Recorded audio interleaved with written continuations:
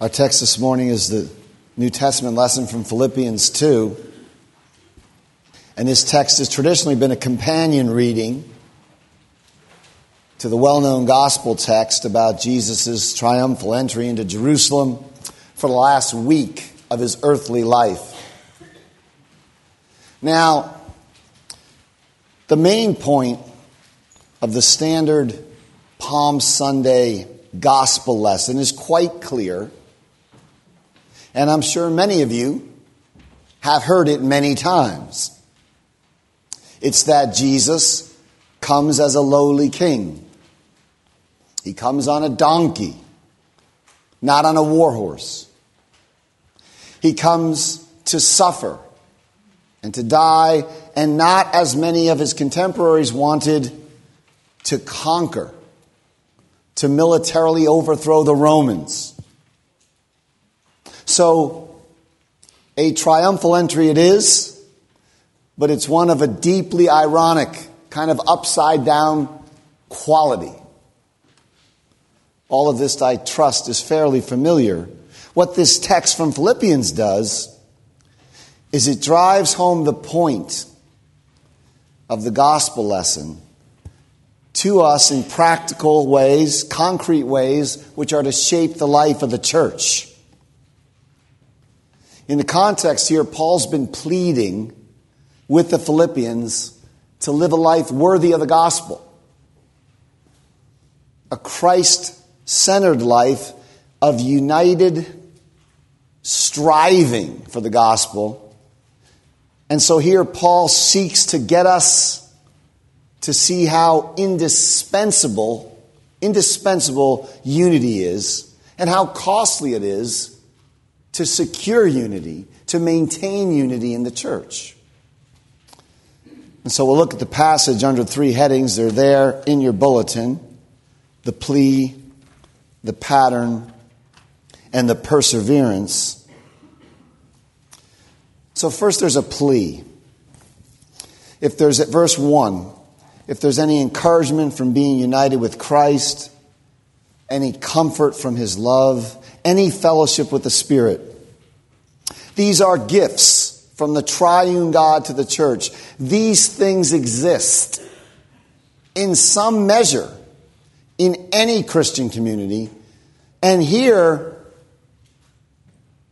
they're an incentive to progress. Paul seeks to see them extended, deepened. If there's encouragement, let's see it deepened. If there's comfort, let's see it deepened. If there's communion in the Spirit, let's see it enlarged. He continues, he says, if there's any tenderness, or in some Bibles, affection, and compassion, or sympathy. Affection here speaks of inward warmth. It's the root, if you will, from which comes sympathy, suffering with the other.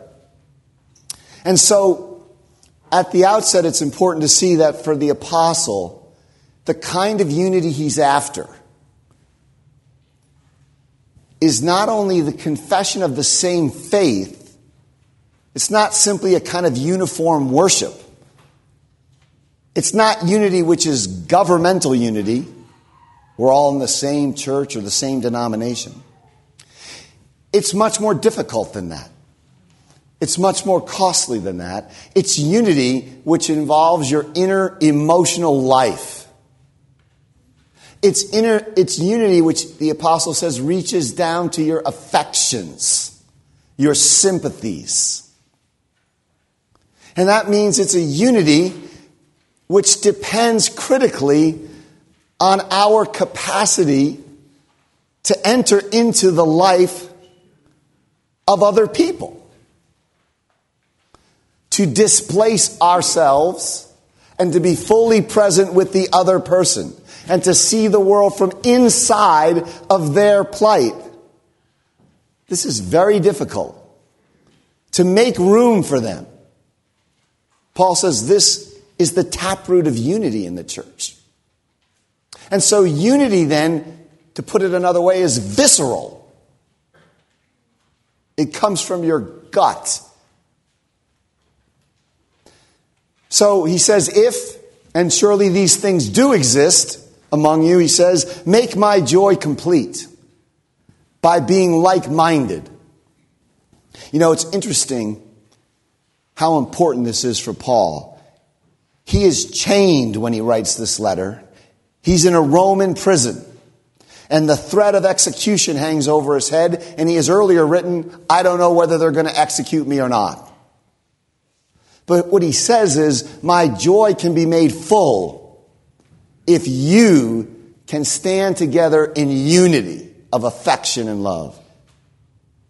And so he says to have the same mind, or one mind, or to be like-minded, which here literally means to think the same thing. Of course, Paul doesn't mean that everyone thinks exactly the same way. He doesn't mean that. And he doesn't mean that we all have the same set of convictions. He doesn't mean that, although surely a basic unity in the gospel is assumed here. His point is that we are to have the same frame of mind, the same mindset, which goes back to these interior affections. This comes out in verse 2 in these other phrases. They're to have the same love. The same love of God, the same impartial love of all the brethren. Right? There shouldn't be cliques where these people are loved and these people are loved less and these people are not loved at all. Sure, you're going to have affinities and friendships, and there'll be people you like better than other people, but everyone should get the same love. He says they're to be one in spirit and purpose. Literally here he means to be one souled. So he says this to us as a church. He says we're to have the same mindset, the same frame of mind, the same sort of setting with respect to our affections, literally to have the same soul. Churches are about what they confess, to be sure, what they profess, what they do, but they also have what you might call an ethos. And that's what Paul's getting at here. He's getting at the instincts that you have that are deep down in your personality, and he's trying to form them and shape them. Because people, I will say this, visitors will pick up the ethos of the church way before they pick up the doctrine of the church. They will sense this sort of thing long before they realize, oh, Presbyterian polity is a system of graded courts. Right? And so the apostle tells the Philippian church to have the same soul. You know what that means? That means when you meet one person from the church, and then you meet another person from the church, they should basically be giving off the same set of affections and sympathies and vision and direction about the church. This is very difficult to attain. Notice in verse 3, he sees how this unity is to be achieved. Or he points us anyway. How do we achieve it? How do we maintain it? He says, do nothing out of selfish ambition or vain conceit. So, to put this simply, selfishness and vanity destroy this kind of unity. The things we are by nature just destroy this kind of unity. You know, in the circles that we're in, we tend to think wrongly, by the way, that all division is caused by doctrinal error. But if you actually look at real church divisions, rivalry and faction, selfishness and conceit, they always loom large. You know, it's not because two guys couldn't agree on what some verse in Romans chapter 9 meant. And this division, which is basic, by the way, It marks our existence as Christians, this division. For the church is divided. And that should always be a cause of mourning to us.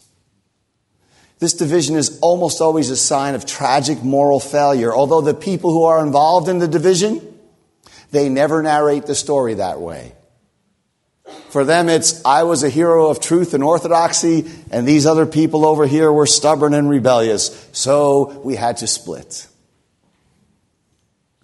Good guys, bad guys, white hats, black hats.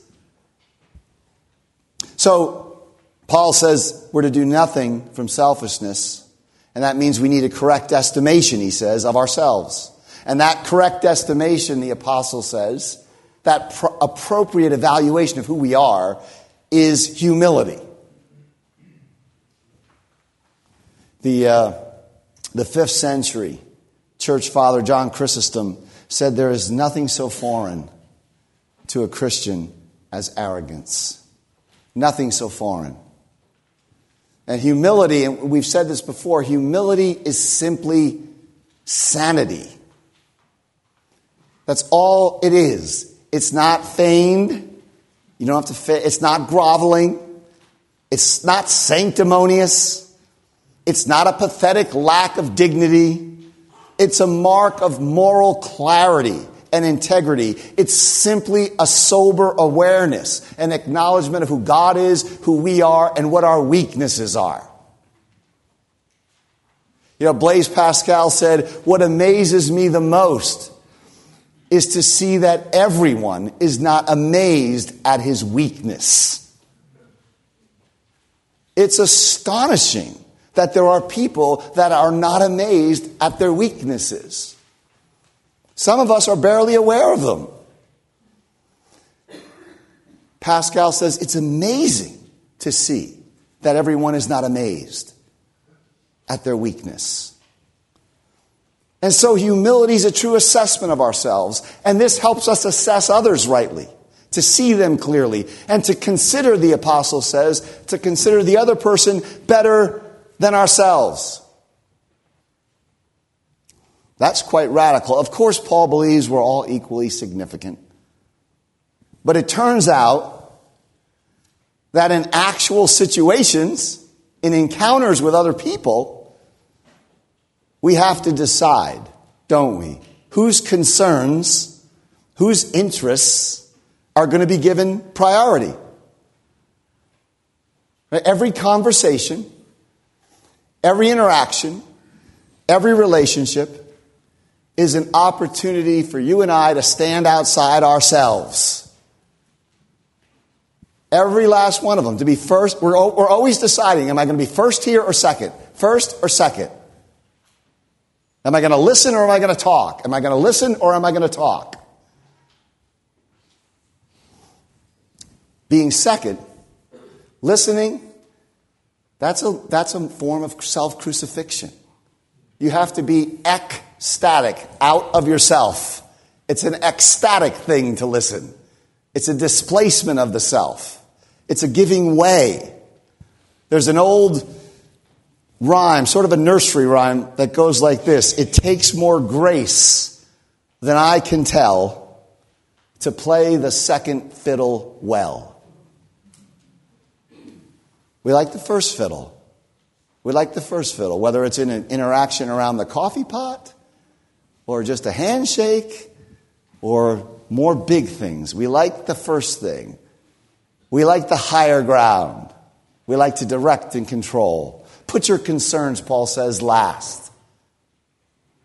Doesn't mean we don't have legitimate concerns. You can see that in verse 4.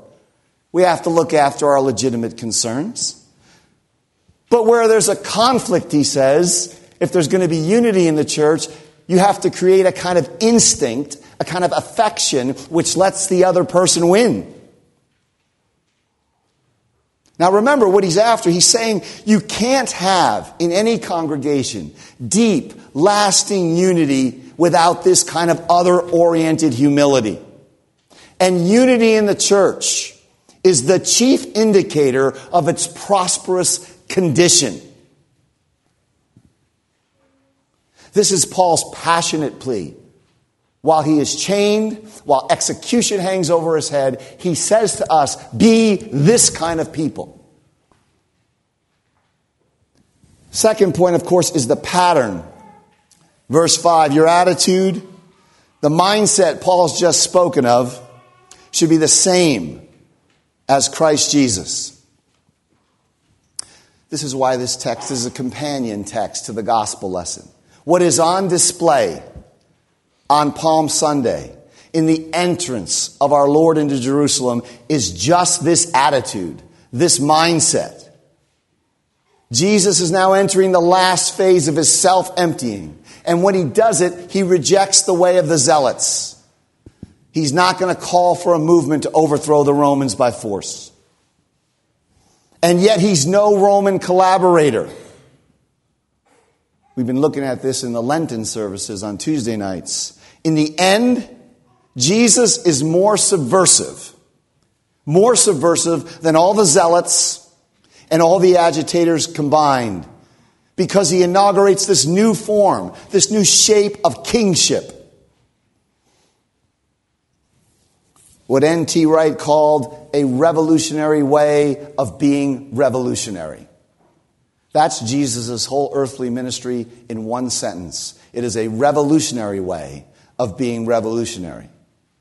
And Paul traces this way of Jesus all the way back into his eternal existence. In verse 6, he says, this is the one who, being in very nature God, fully God, equal with God, and though he was in the nature of God, he doesn't consider equality with God a thing to be grasped or clutched, something to be, he didn't use his deity as something to exploit or for selfish ends. But he says in verse 7, he made himself nothing. The eternal Christ, God of God, light of God, light, true God of true God, made himself nothing. The text literally means he emptied himself. And there's a long, convoluted debate about what this could possibly mean. But it's pretty clear what it means to Paul. And we'll return to that in a minute, but we can safely say a few things about this emptying. It does not mean that Jesus emptied himself out of his divinity, that he emptied himself of some divine attributes. It doesn't mean that. Though it is true that in some sense Jesus' deity is veiled, not absent, but veiled in the incarnation. But notice what the text is about is not what Christ emptied himself out of, but rather what he emptied himself into. The text says he took, he takes, he adds, he empties by addition. He takes the form of a servant, a slave. So he doesn't exchange the mode of being God for the mode of being man. Rather, what he does, and this is the wonder of the incarnation, he manifests his godness, his deity, as a slave. Now, Jesus is not God in a man. He is God as a man. And that difference is everything. And it's a wonder. This is the kind of God you serve. The lowly God who takes the form of a slave. This is a kind of fullness which is actually manifested by making itself nothing. This is why when you make yourself nothing with another person, it's a sign of dignity and strength and fullness and vigor and life. The God whose very godness can be expressed in stooping to become a slave. Lo, within a manger lies he who built the starry skies. And this passage functions quite simply for Paul.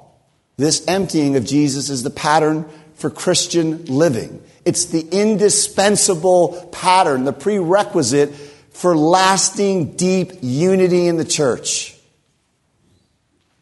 For us, it means simply this: the self that you've been given, the self that you are, is something to be poured out. And so verse 8 says, he was found in appearance as a man. To an observer, he would be found appearing as any other man, just a carpenter from Nazareth, son of Mary. And so he crosses, he traverses the distance between God and sinners. And this, by the way, is something we have no categories to capture. We can't grasp it. Even using the word distance shows the poverty of our concepts, because we can only measure distance as creatures. If a man were to become, say, a dog, or if a man were to become, say, an insect, it would not even begin. In fact, it would fall infinitely short of describing this emptying. The distance here, if we have to use the word distance, we're trapped in our concepts. The distance here is qualitative. It's not quantitative. You have this all-glorious God, transcendent over time and space, incomparable, full of delight in his own community of being, in need of nothing, for whom the sprawling cosmos is nothing. Isaiah says he lifts the nations up in his fingers like grains of sand. This one becomes man. He whom the worlds could not unwrap, yonder lies in Mary's lap.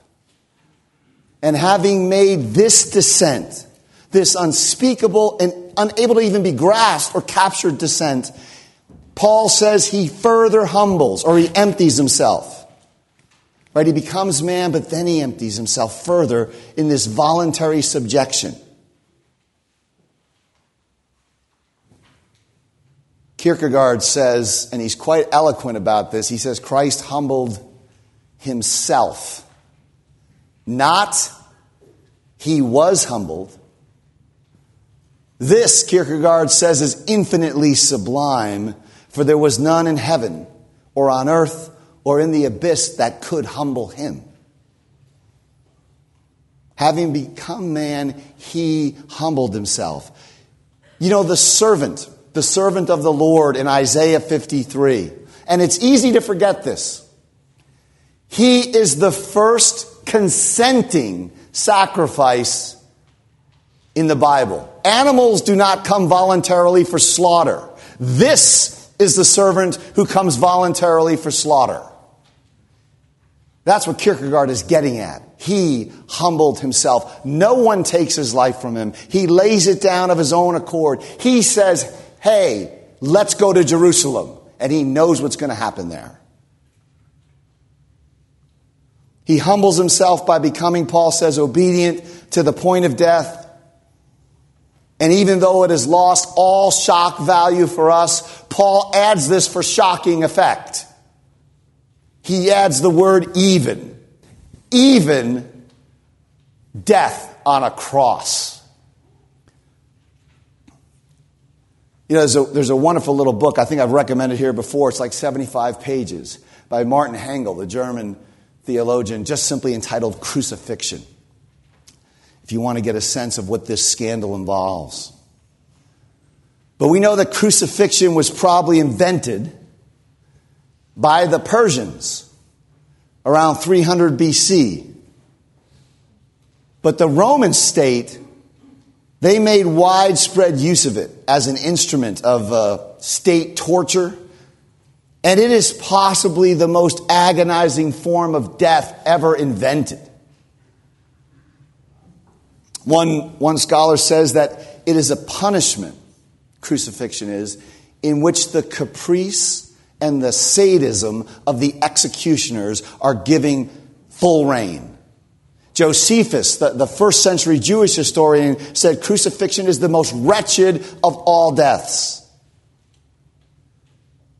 The victim is stripped naked and then flogged from the shoulders down to the upper legs by a leather whip with metal balls and pieces of sheep bone. And then huge chunks of flesh and muscle are torn, leaving the skin in long ribbons. And a great volume of blood is lost, and the victim goes into shock within minutes. And then the victim is paraded through the streets, carrying the crossbeam, to which his already mutilated body is going to be nailed with 7 to 9 inch spikes at the place of execution. Hengel describes this in great detail, by the way, in his book. And then the vertical pole is set in place and the victim is hoisted onto it. And the feet would be nailed. And the hands would be nailed. And from there, it's just time and the weight of the victim's body, which does the rest of the brutal work. Eventually, the lungs collapse.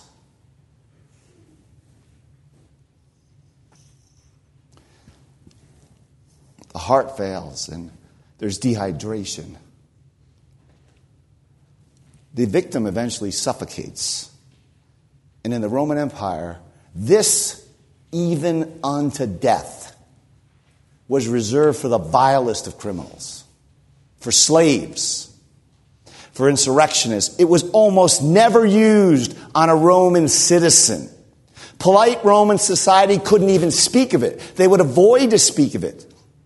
Cicero, roughly a contemporary of Jesus, said that the very word cross should be far removed, not only from the person of a Roman citizen, but from his thoughts, from his eyes, and from his ears. And we have lost all of this by our over-casual familiarity with the gruesome brutality that lies at the center of the Christian faith. I've said before that we'd be much better off if instead of wearing crosses around our necks, we wore electric chairs, little tiny electric chairs. If we took the crosses down from our churches and hung frescoes of the mass graves of the innocent victims of genocide, we'd have something closer to the first century horror that Paul is trying to express in the little words, even death on a cross. It's supposed to provoke revulsion.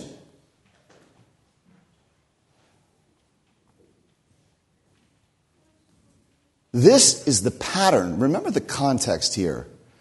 This is what Paul sets forth to the church for the way we are to live, so that there might be an ethos of genuine unity and affection and love in the community. And the result of this is that Christ is highly exalted, and he has a name bestowed upon him above every name, and he gets universal confession and submission. Even unbelievers, everything in heaven, earth, and under the earth, no one will fail to acknowledge the lordship of this crucified and now exalted one. You know, in the 6th century, the pagan emperor, Roman Emperor Julian, known as Julian the Apostate, when he was dying, he was alleged to say, "Thou hast conquered, O Galilean," expressing his recognition that with his death, Christianity would become the empire's religion. The whole host who have lived will make this confession, either in triumph or joy or in despair, as Julian made it. Finally, perseverance. Verse 12, you get this command, work out your salvation with fear and trembling. So, you'll notice, there is no let go and let God theology here. Paul thinks this is exacting. He thinks it's demanding. He thinks it's something we work out. The Christian life is hard. Very, very, very, very hard. It is humanly impossible to live. And so he says, work it out with fear and trembling. And fear and trembling are in order because the path is always the same as it was for Jesus. Palm Sunday always precedes Easter, even in your life. But notice, when Paul says to us, work your salvation out with fear and trembling, in this context, he's talking about be the kinds of people who can produce the unity that I'm pleading with you to attain. Palm Sunday is not just for Jesus. Palm Sunday is not a spectator sport. It's the pattern. It's the way of the church. It's a call for us to imitate Jesus. And thus Paul says, church unity is not something given that, if you're kind of bad, you can destroy. It's an attainment. It comes through the most agonizing of struggles. It comes through the cross. And so this means that we, the church, we are always to be the Palm Sunday church. Always following this lowly one, this self-emptying one in his revolutionary way of being revolutionary. Our very salvation is bound up with the unity that Paul has pled for. It's a folly to think that we can tolerate broken relationships and alienation and estrangement and disunity in the congregation without threatening our own salvation. We all work out our salvation together, jointly. But Paul makes it clear here in verse 13 that God is at work in us to will and to do his good pleasure. It's often missed, but what is God's good pleasure in the midst of this context? It's the unity of the church. God enables us to will and to effectively work. But again, because everything is from God does not mean nothing is from man.